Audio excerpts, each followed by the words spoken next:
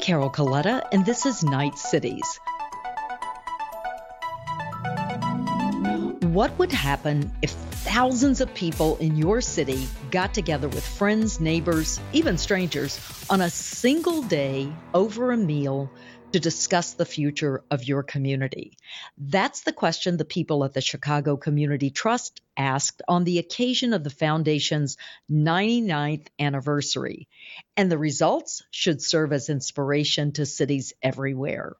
Terry Mazzani, president of the Chicago Community Trust, is here today to tell us what happened.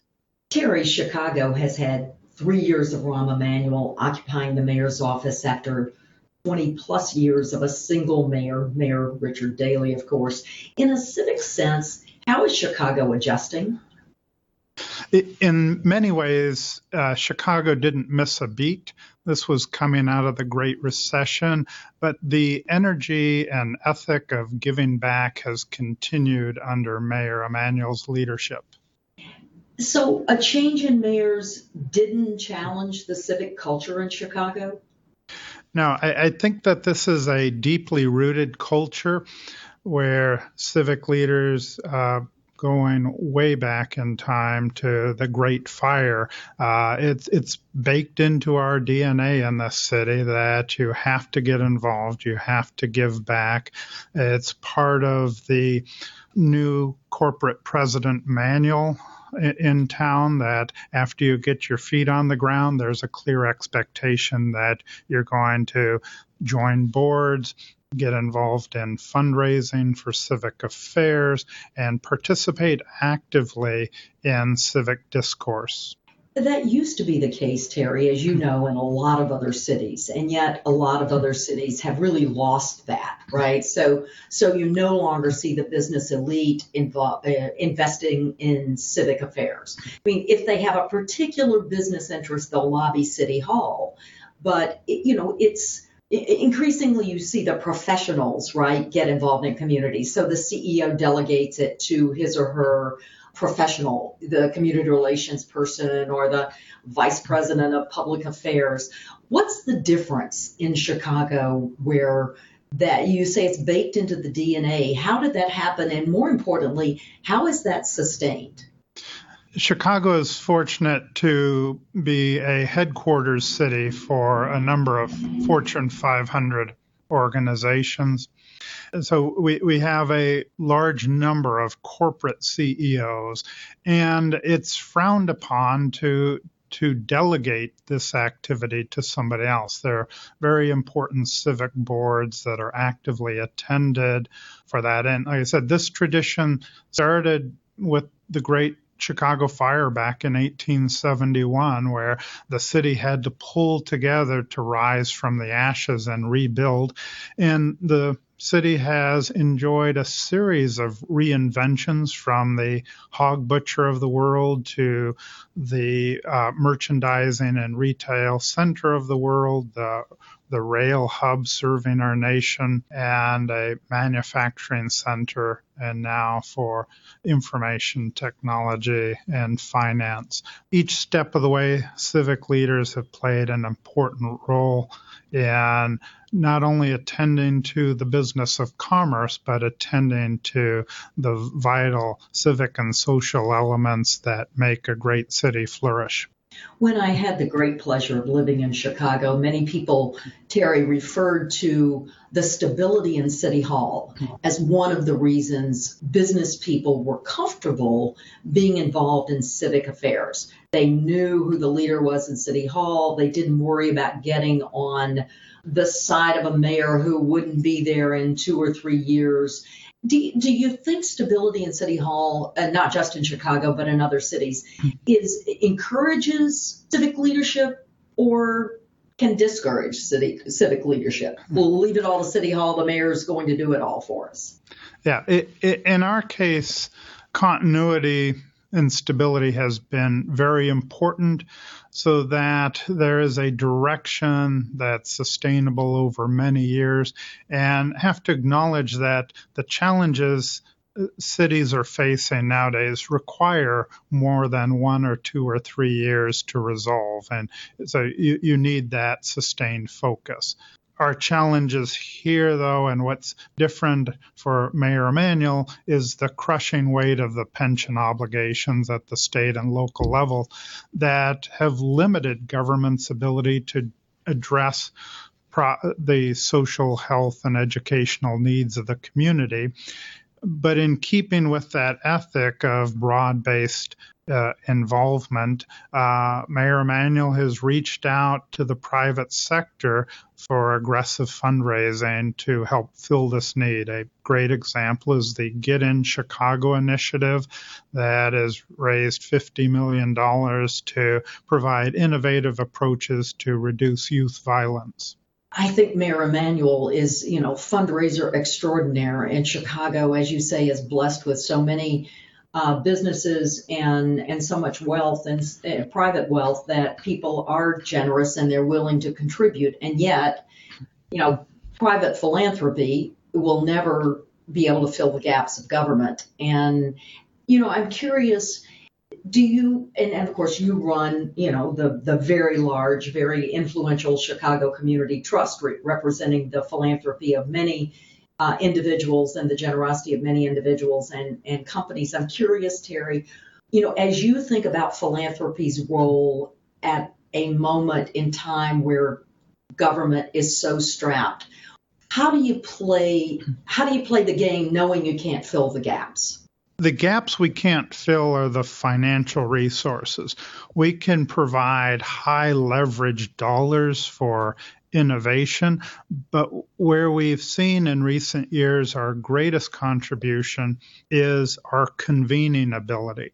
By virtue of being viewed as a neutral convener, a safe harbor for diverse points of view, we more and more get approached by organizations. This past year, a consortium of 10 hospitals and health centers asked the Chicago Community Trust to convene their consortium to be able to respond to an opportunity for federal funding to tap into the power of electronic medical records to do large-scale clinical effectiveness research to accelerate and reduce the cost of clinical trials that will move benefits of improved treatment to patients across the spectrum of diseases and conditions. But it's that type of role that it's harder and harder for government to fill. And with relatively fewer dollars, we can exert incredible leverage.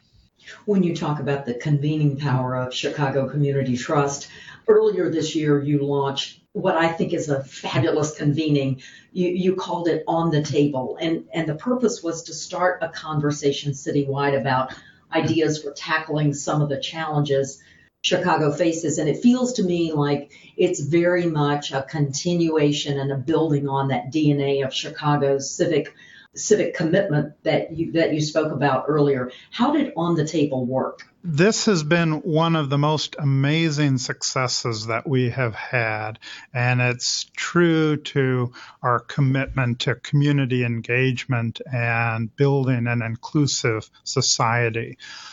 The idea came about as we were planning for our 99th anniversary. We realized that 100 years ago, there was a small group of people, probably meeting in one of Chicago's private clubs, having a conversation looking at this notion that had just hatched in Cleveland called the Cleveland Foundation. And the civic leaders here thought, Chicago should have something like that. We need to have our own community foundation here. And the more I think about this, the more incredulous I am that an idea that hadn't even been fully baked for a year was clearly a beta model, a prototype of something. There's no track record that we would look to in this day and age to try to demonstrate a case of support. But based upon that brilliant seed of an idea from Frederick Goff in Cleveland, they said, we need to do this as well. So our hypothesis was if a small group of people could have such a powerful idea that has endured 99 years, distributed over $2 billion back into the community through its partnership with donors. What would happen if thousands of people would come together for a conversation focused on the future of Chicago?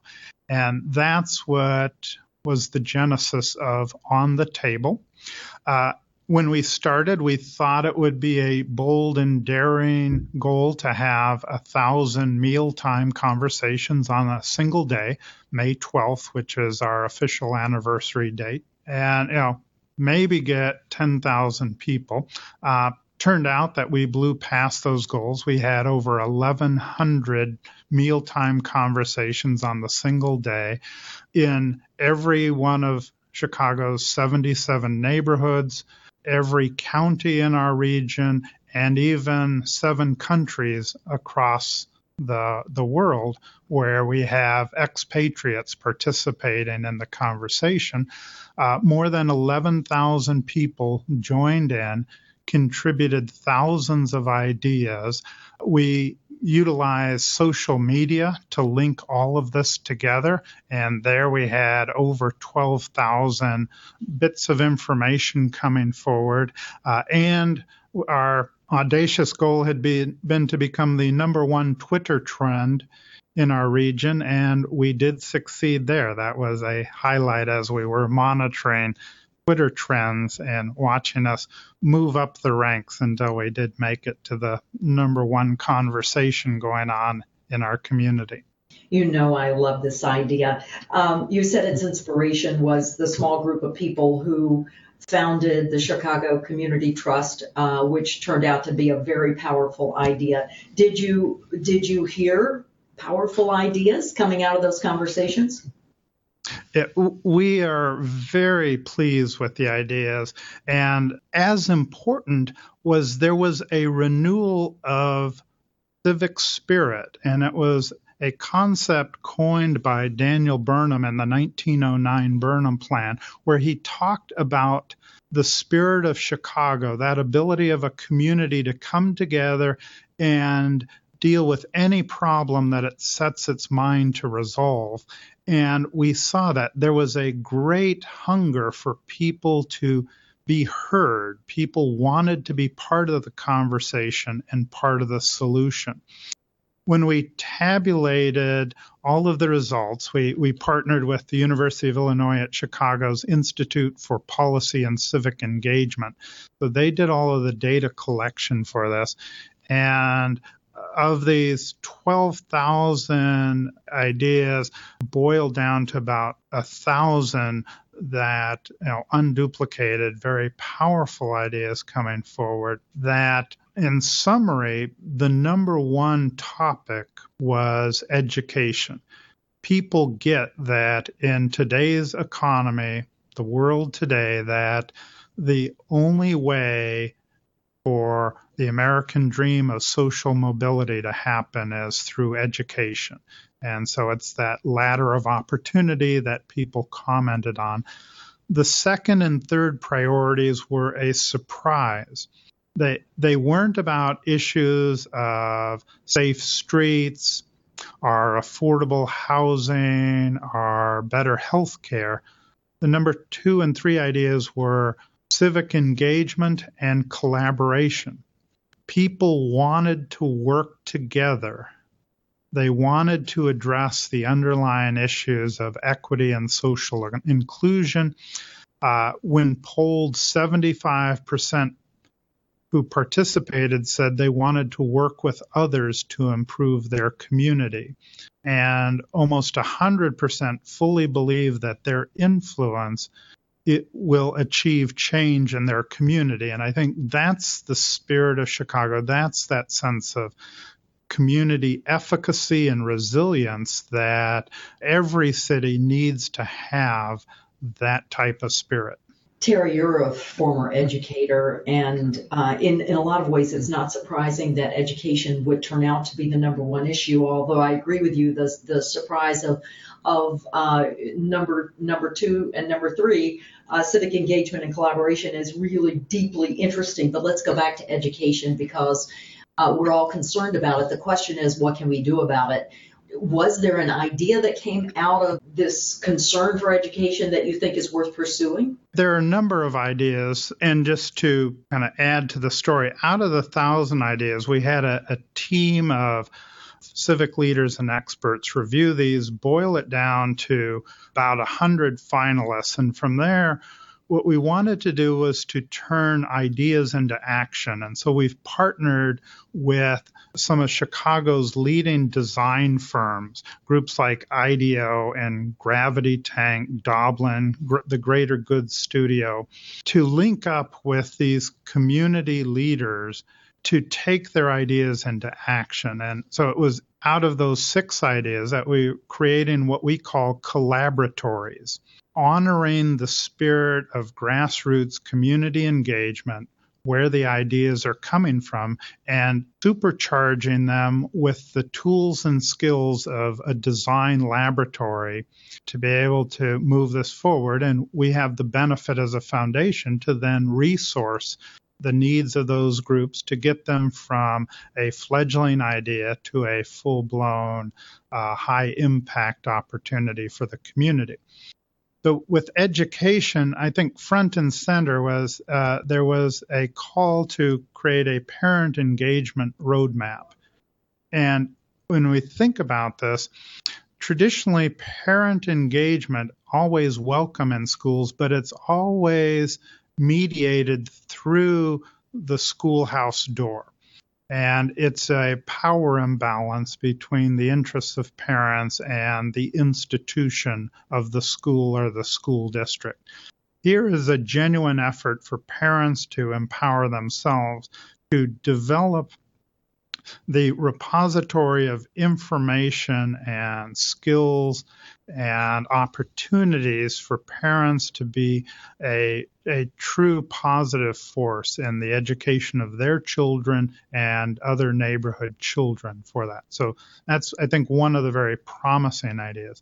Another issue that came up because youth violence is a significant concern in our city.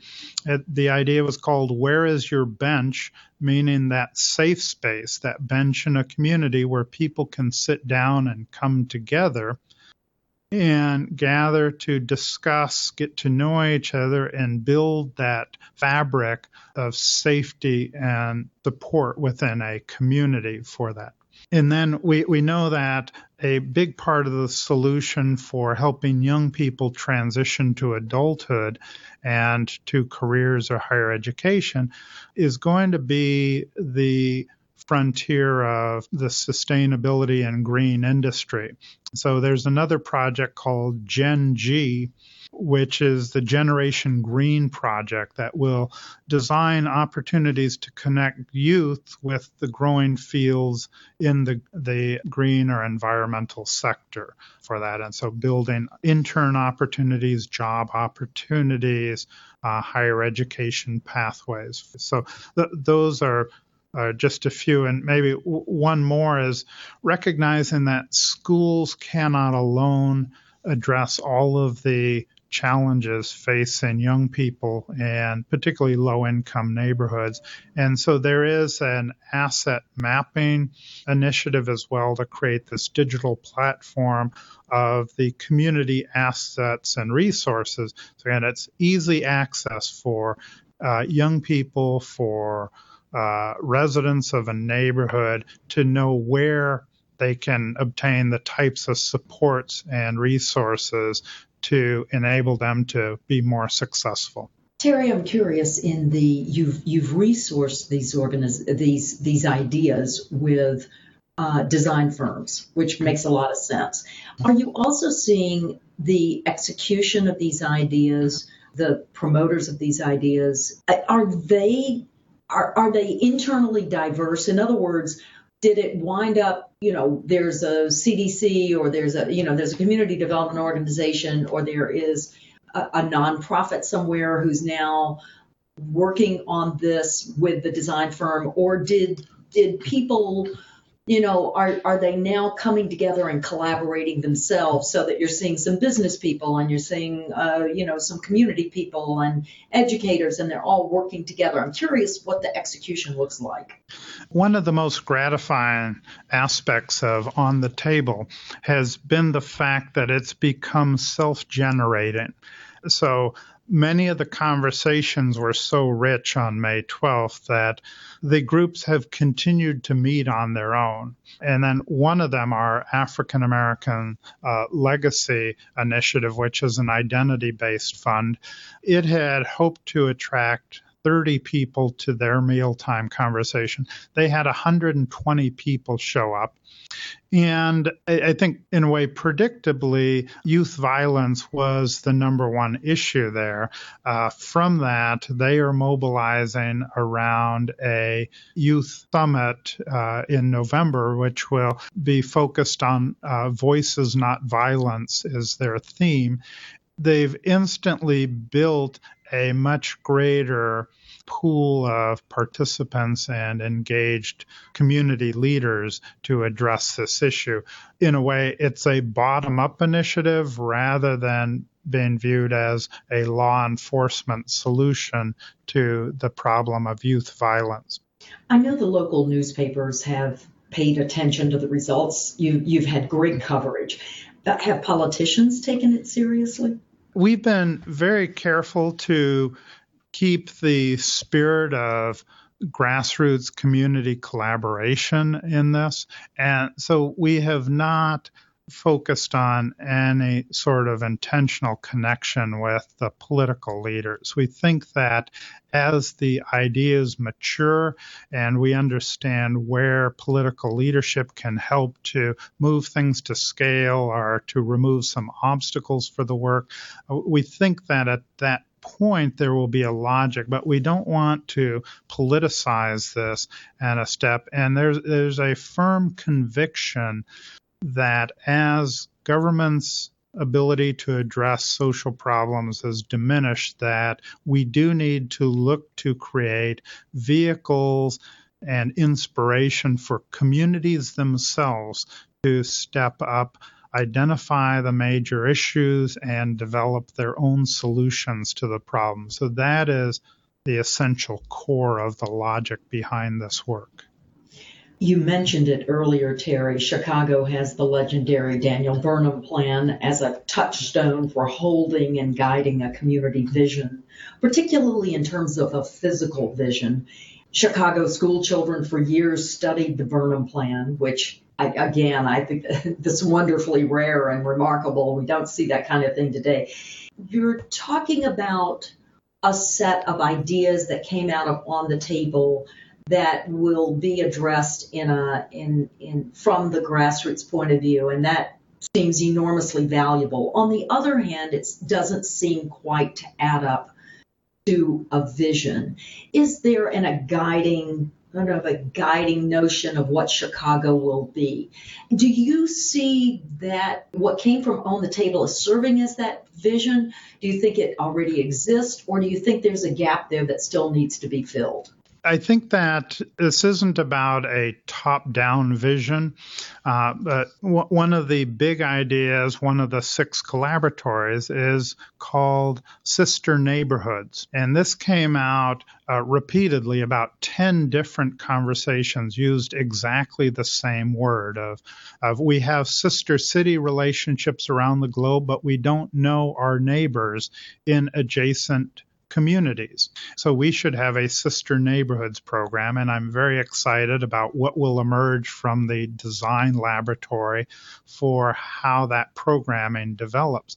There's a clear appreciation that we have to be guided by a vision of equity and opportunity and diversity and inclusion. And I know that is the guiding vision for the Chicago Community Trust. That is what we heard loudly from the community, that they want to overcome the historical legacy of segregation. And to do that, to create novel ways of having people with diverse backgrounds and experiences come together in a public square and have a sustained dialogue that will lead to deeper understanding and I think new insights into how to tackle urban problems that vex virtually every urban area. And it's something that we have to get right in this century as we look at 70% of the global population living in cities by just the year 2030. 70%, which means that cities have to get it right. Cities have to function for their residents. Terry, if we want to keep up with the progress of the collaboratories and watch that work spin out, what's the best way to do that?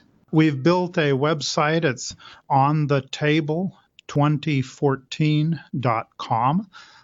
This has the full body of information. We've been very transparent about this and just recently have released the summary report of the first round of On the Table mealtime conversations. For that can be downloaded again at www.onthetable2014.com. We will be reporting throughout the rest of this year and into next year the results of the 6 collaboratories. And my board was very enthusiastic about the results of this engagement and urged us to continue this. And so we will for our 100th anniversary date on May 12th. I should also add that other cities have picked this up a bit earlier. On October 7th, the city of Toronto held their own 1,000 dinners as they were also seeking the resident points of view for what are the major issues that the city of Toronto should address. Terry, I'd love to see every city do an On the Table event, and I'm glad you were first. It's always a pleasure talking with you, Terry. Thanks so much for being our guest on Night Cities. My pleasure. I've enjoyed this conversation a lot. Terry Mazzani is president of the Chicago Community Trust. Remember, you have until November 14th to submit your ideas on how to make cities more successful at nightcities.org. Knight Foundation has $5 million to award to winners of the Night Cities Challenge. You can follow us on Twitter at #NightCities and at @CColetta. Find out first when new conversations are posted by signing up for our newsletter at nightfoundation.org/features/Night Cities. You've been listening to Night Cities. I'm Carol Coletta.